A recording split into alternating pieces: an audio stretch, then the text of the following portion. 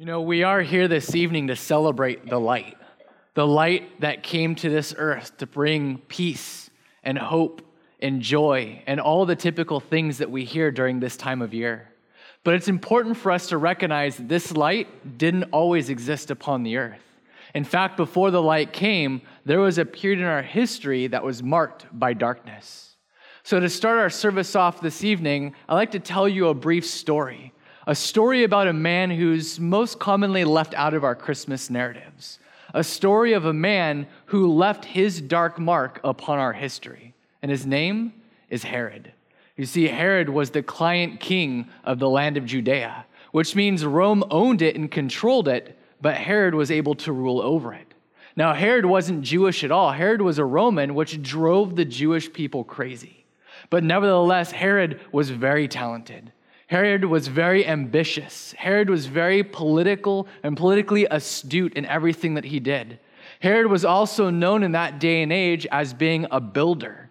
He rebuilt the Jewish temple. He built the aqueducts. He built port cities. He fortified palaces. There was no building project that Herod would not take on. And when it came to living up to his talents, Herod did it extraordinarily. But more than anything else, Herod wanted to be known for one thing: to have an eternal claim to fame, to have a legacy, to be known as the undisputed king of the land of Israel. But unfortunately, a lot of his very nature and his quest to control his future would come back to ruin that in the end. If you remember anything from your history books, in about 44 BC, Julius Caesar was murdered inside of the Senate. And as he was murdered, his nephew Octavius and his friend Mark Antony, they decided to avenge his death. And they said that we're going to go and we're going to murder anyone who was responsible or who took part in the planning of this murder. And as time went on, the people in the land realized that after this trail of murder and blood and doom and gloom was over, that these two great figures were going to come head to head. That they would clash with one another because there can only be one official ruler in all of Rome. Herod, over in Judea, sees this playing out in front of his eyes, and he vows to do whatever it takes to not only protect his kingdom, but to protect his own legacy as well. So he befriends Mark Antony, and he gets in the habit of sending Mark Antony these lavish gifts. And he even goes further and he starts preparing these lavish parties for Mark Antony and his mistress who came from Egypt, who we know as Queen Cleopatra, which, by the way, the Roman citizens feared and hated. Herod even went as far as to lend his support for the rebellion and the uprising that Mark Antony was leading against Octavius. But unfortunately, Mark Antony and his forces were quickly put down, which brought fear into the heart of Herod. So recognizing that now Octavius is the new undisputed ruler of the Roman Empire, Herod has one of three options left. He can either kill himself and get it over with because he's been branded as a traitor guilty of treason. He can try to run away and hope that Octavius doesn't send armies after to find him. Or he can try to hide in hopes that Octavius will just forget about him. But because of his ambition, because of his overwhelming quest to have eternal fame, Herod does something unthinkable. Herod gets in a ship and he sails to the island of Rhodes where he knows Octavius is staying. And it's here on this island he asks to speak to him face to face. And here in front of everybody around, Herod delivers this brilliant speech where he boasts of his loyalty to Mark Antony. And he says if permitted to live, he would go above and beyond to be just as loyal, if not even more, to the new master of the Roman Empire. Well, Octavius is so blown away by Herod, he decides to spare his life. Not only that, he decides to allow Herod to keep his kingdom. Not only that, he also finds favor in Herod and expands his kingdom by giving him Samaria and Jericho and Gaza to rule over as well. And this only adds to the hunger and the thirst that Herod has for the control of power in his life. Well, this hunger and thirst starts to overwhelm Herod, and in the next several years, he makes bad mistake after bad mistake after bad mistake. Herod changes his will over 4 different times. He has over 10 different wives. He has multiple children that as they grow up and he sees them and he looks and he says, "You're not fit to be a king. You're not good enough to leave in my legacy. So he has his own children executed and murdered in front of everyone. See, nobody wanted to go to Judea. Nobody wanted to go to the land of Jerusalem because nobody knew exactly what was going through Herod's mind. Was he happy? Was he angry? Was he paranoid? Was he jealous? It was a dark, dark time in our history. And so Herod, around the age of 70, he's suffering from a very painful kidney disease in his life. Seeing the end is near, he tries to consolidate his power. He tries to find a way in which he can still control the future and enhance his glory and his fame from beyond the grave. And it's at this point in our story that Herod gets the most disturbing news he could ever have dreamed of. News of just 5 miles south of him, a toddler has been born. And this toddler can ruin everything for him.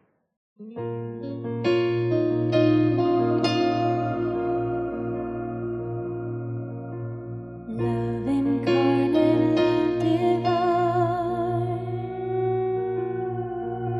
star and angels gave us high, bow to babe on bended knee, the Savior of humanity. Unto us a child is born,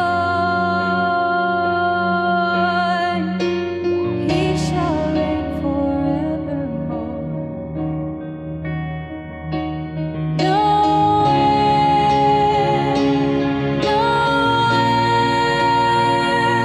end. Come and see what God has done. No end, no end.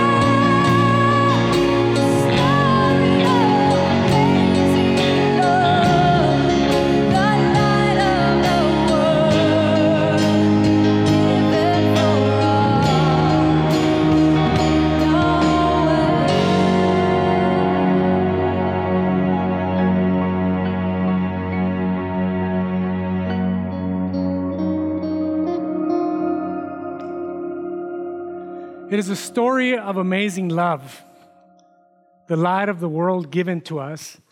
And it is in this story, the first Christmas, the first Noel, that really threatened everything for King Herod. And the Bible gives us the setting. In fact, in Matthew chapter 2, starting at verse 1, this is what it says.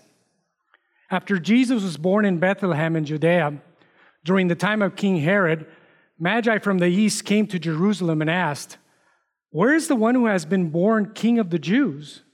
We saw his star when it rose and have come to worship him." The Magi, you see, used to study the stars. And when King Herod heard this, he was disturbed, and all of Jerusalem with them. And right now, I think King Herod is probably thinking to himself, he's the king of the Jews. Who is this newborn king? He's probably thinking to himself, they already have a king and it's me. And I already have plans for who the successor is going to be. A newborn king. It's just going to mess everything up. And when he called together all the people's chief priests and teachers of the law, he asked them where the Messiah was to be born. "In Bethlehem in Judea," they replied, "for this is what the prophet has written. But you, Bethlehem, in the land of Judah, are by no means least among the rulers of Judah. For out of you will come a ruler who will shepherd my people, Israel." When Herod called his magi secretly and found out from them the exact time the star had appeared, he sent them to Bethlehem and said, "Go and search carefully for the child. And as soon as you find him, report to me so that I too may go and worship him." Right. After they had heard the king, they went on their way, and the star that they had seen when it rose went ahead of them until it stopped over the place where the child was. When they saw the star, they were overjoyed. And on coming to the house, they saw the child with his mother Mary, and they bowed down and worshiped him. Then they opened their treasure and presented him with gifts of gold, frankincense, and myrrh. You know, the Magi traveled from so far away, and all they needed was to follow the light. Interesting. But then the Bible gives us Herod's plan, and as we continue, it says, "And having been warned in a dream not to go back to Herod, they returned to their country by another route. When they had gone, an angel of the Lord appeared to Joseph in a dream. 'Get up,' he said, 'take the child and his mother and escape to Egypt. Stay there until I tell you, for Herod is going to search for the child to kill him.' So he got up, took the child and his mother during the night, and left for Egypt. And when Herod realized that he had been outwitted by the Magi, he was furious. You see, he had spent his entire life controlling outcomes. And now this little baby that everyone's talking about is about to threaten all of his plans. So what does he do? The Bible tells us that he gave orders to kill all the boys in Bethlehem and its vicinity who were 2 years old and under, in accordance with the time that he had learned from the Magi. But soon, probably even that year, Herod died a painful death.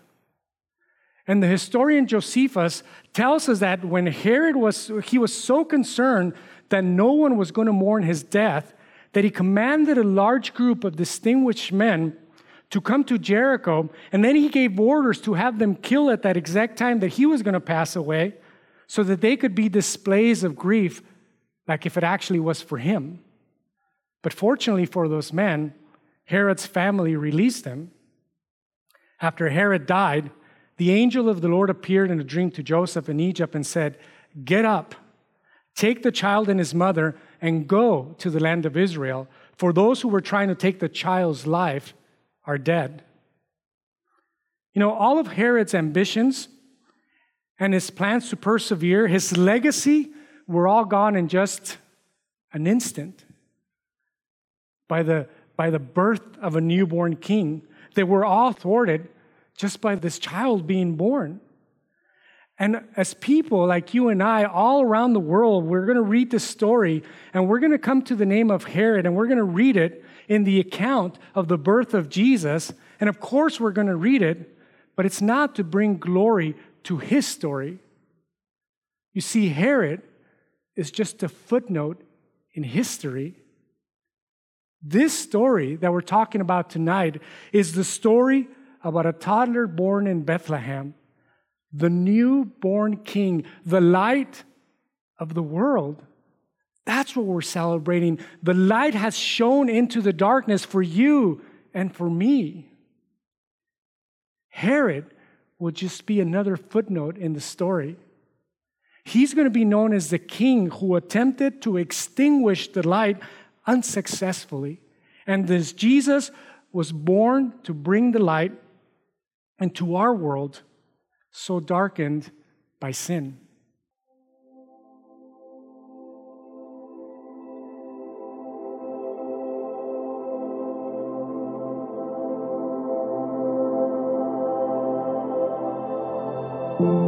The absence of light, the loss of direction, no frame of reference, the presence of fear and uncertainty, void, and then a light. It starts as a flicker. It's not glaring for all to see, but it's a light nonetheless.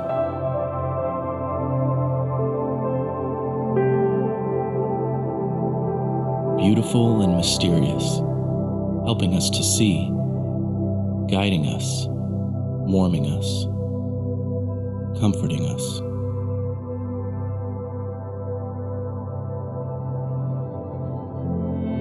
It is growing.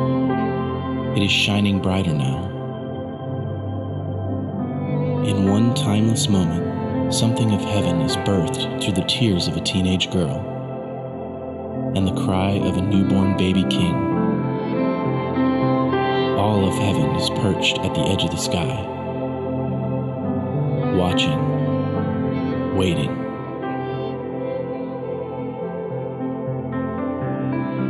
God is sending the light of heaven into the dark of this world, to the young, to the old, to the weak,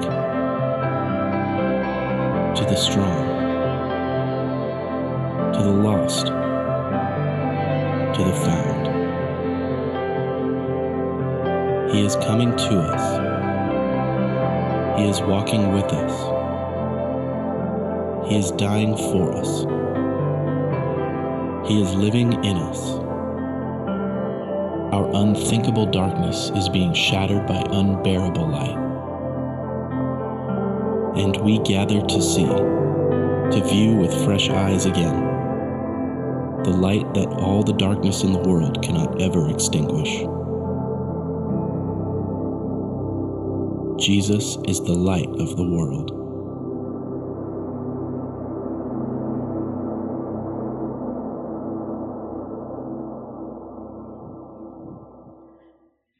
Tonight, I'd like to encourage every person who possibly accepted Christ or believed on Him as the light of the world and the life giver who came into the world as a child, but then maybe for some reason or another wandered away. If that's you, I'd like to encourage you to come back to Him tonight. You know, it's so easy when we're young to believe in Christ, but it's also so easy to get so involved in life in some way that we just wander away from the Christ who was born over 2016 years ago. But maybe you're here tonight and you've not yet ever said, Lord Jesus, come into my heart. Forgive me of my sins and be my Savior. Give me that life that you were born, that you came to offer when you were born. Maybe we've not yet done that. But if you've not yet done that, I want to encourage you to come to Him tonight or come back to Him and say, I want that life, because the life that He offers is not only an abundant life here on earth, but eternal life. That's the life that Jesus was born to offer, and it's available to every single one of us. Now, because Jesus came 2016 years ago now, He came as the eternal King. Now, Herod, he tried to be a king, and he tried to be a good king, but he made a lot of mistakes. But he thought he was going to be an eternal king, that his legacy was going to last forever. But Jesus is the only eternal king. You see, when Herod died, he was barely remembered after that. Yes, he's recorded in the Christmas story, but other than that, he's barely remembered. But here we are, over 2016 years ago, and we're still worshiping the birth of Jesus. Amen? We're still celebrating the birth of Jesus and worshiping him as the Savior, the King, the light, the life giver, born for us today. Because he is the only giver of life. He's the only one who can give the gift of life eternal. The Bible says this about him. In him, Jesus, was life, and that life was the light of all mankind. The light, or Jesus, the light, Jesus, shines in the darkness, and the darkness has not overcome it. In other words, the darkness cannot overcome Jesus ever. No matter what the darkness tries to throw into our lives, it can never overcome Jesus, the light who's in our lives. You see, Jesus was born to bring you the gift of life and to light up your life here on earth and to give you the path to eternal life in heaven. You see, the one we celebrate this Christmas is King Jesus. He's the eternal king. Herod was an earthly king, but Jesus is the eternal king. And he's the only one who can give you eternal life in heaven. But more than that, he's the only one who can overcome some darkness that might be hiding in your life right now. And maybe it's some sin, some darkness that you've tried to overcome yourself, but you've just never been able to do that. But he, the light, when he's allowed to shine in your life, he can overcome any darkness that's there. This life, as you know and I know, can be extremely hard. It can be extremely dark at times. But those who follow Jesus just find him continuing to light up their life moment by moment, day after day, because he is the King of light. And all of God's people said, amen. He is the King of light. Tonight, would you just bow your head with me? And I want to encourage you to think about this. Are you ready to believe in Jesus if you never have? Are you ready to receive him in your life tonight? You might be here and you need hope because maybe you feel like your life is hopeless. Tonight, you might need light to chase away some darkness in your life. Jesus can. And Jesus will give you both hope and light. And folks, he's the only one who can. I think the best Christmas gift that you could ever receive is Jesus Christ himself in your life, the light of the world, chasing away every darkness and giving you hope for the future. If you've never done this, would you just repeat this prayer after me in your heart? Or if you are one of those folks who believed in Jesus early in your life, but you've now wandered away, would you just pray this prayer in your heart and come back to him tonight? It goes like this. Dear Lord Jesus, I believe you were born to be the light of the world. You were born to be the King of my heart. Tonight, on this Christmas Eve, I ask that you forgive all my sins and come live in my life.